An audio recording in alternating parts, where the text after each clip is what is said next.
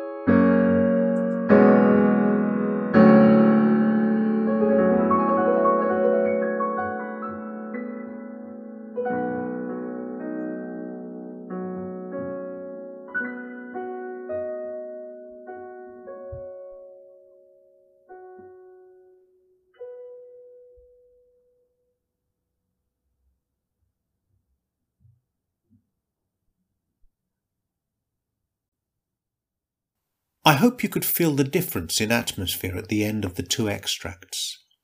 In the first one it ended far too suddenly, but the second one allowed for that moment of silence at the end, for you to just absorb what you had just heard. So the question arises, exactly how long do you hold the tension in the air before finishing?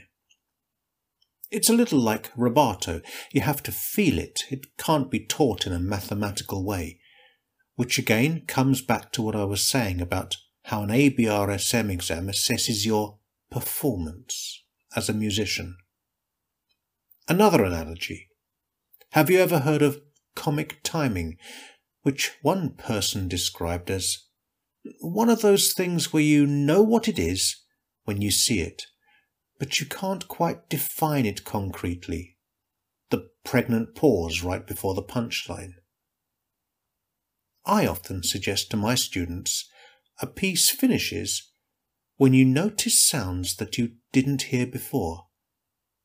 Maybe a car on the street, the buzz of an electrical appliance that is always there, but you never noticed. Give it a try and let me know what sounds you noticed.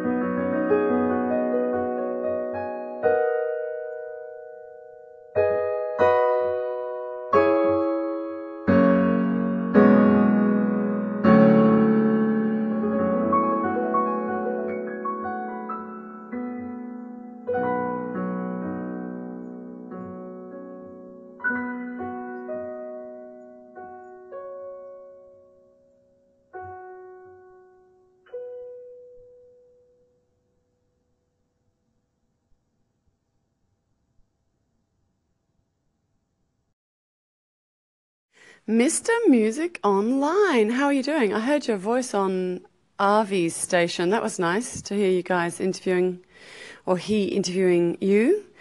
And I see that your station is offline. I hope you're well. Listen, I just listened to your test. I liked it. You know, I'm a musician and I'm a creative person. But I answered both to lots of them. What does that mean? Can you give me feedback? Like, there's a question, do you prefer happy music or sad music? I like both, passionately. Are you an extrovert or an introvert? I'm an extrovert introvert, so that's both. And if you've got time to kill, do you have headphones in or do you prefer silence? I do a bit of both. And are you single-minded or easily distracted? I can do both, again. What happens if you answer both, Mr. Music Online? Please explain. Inquiring minds would like to know. Thank you. Georgie D out.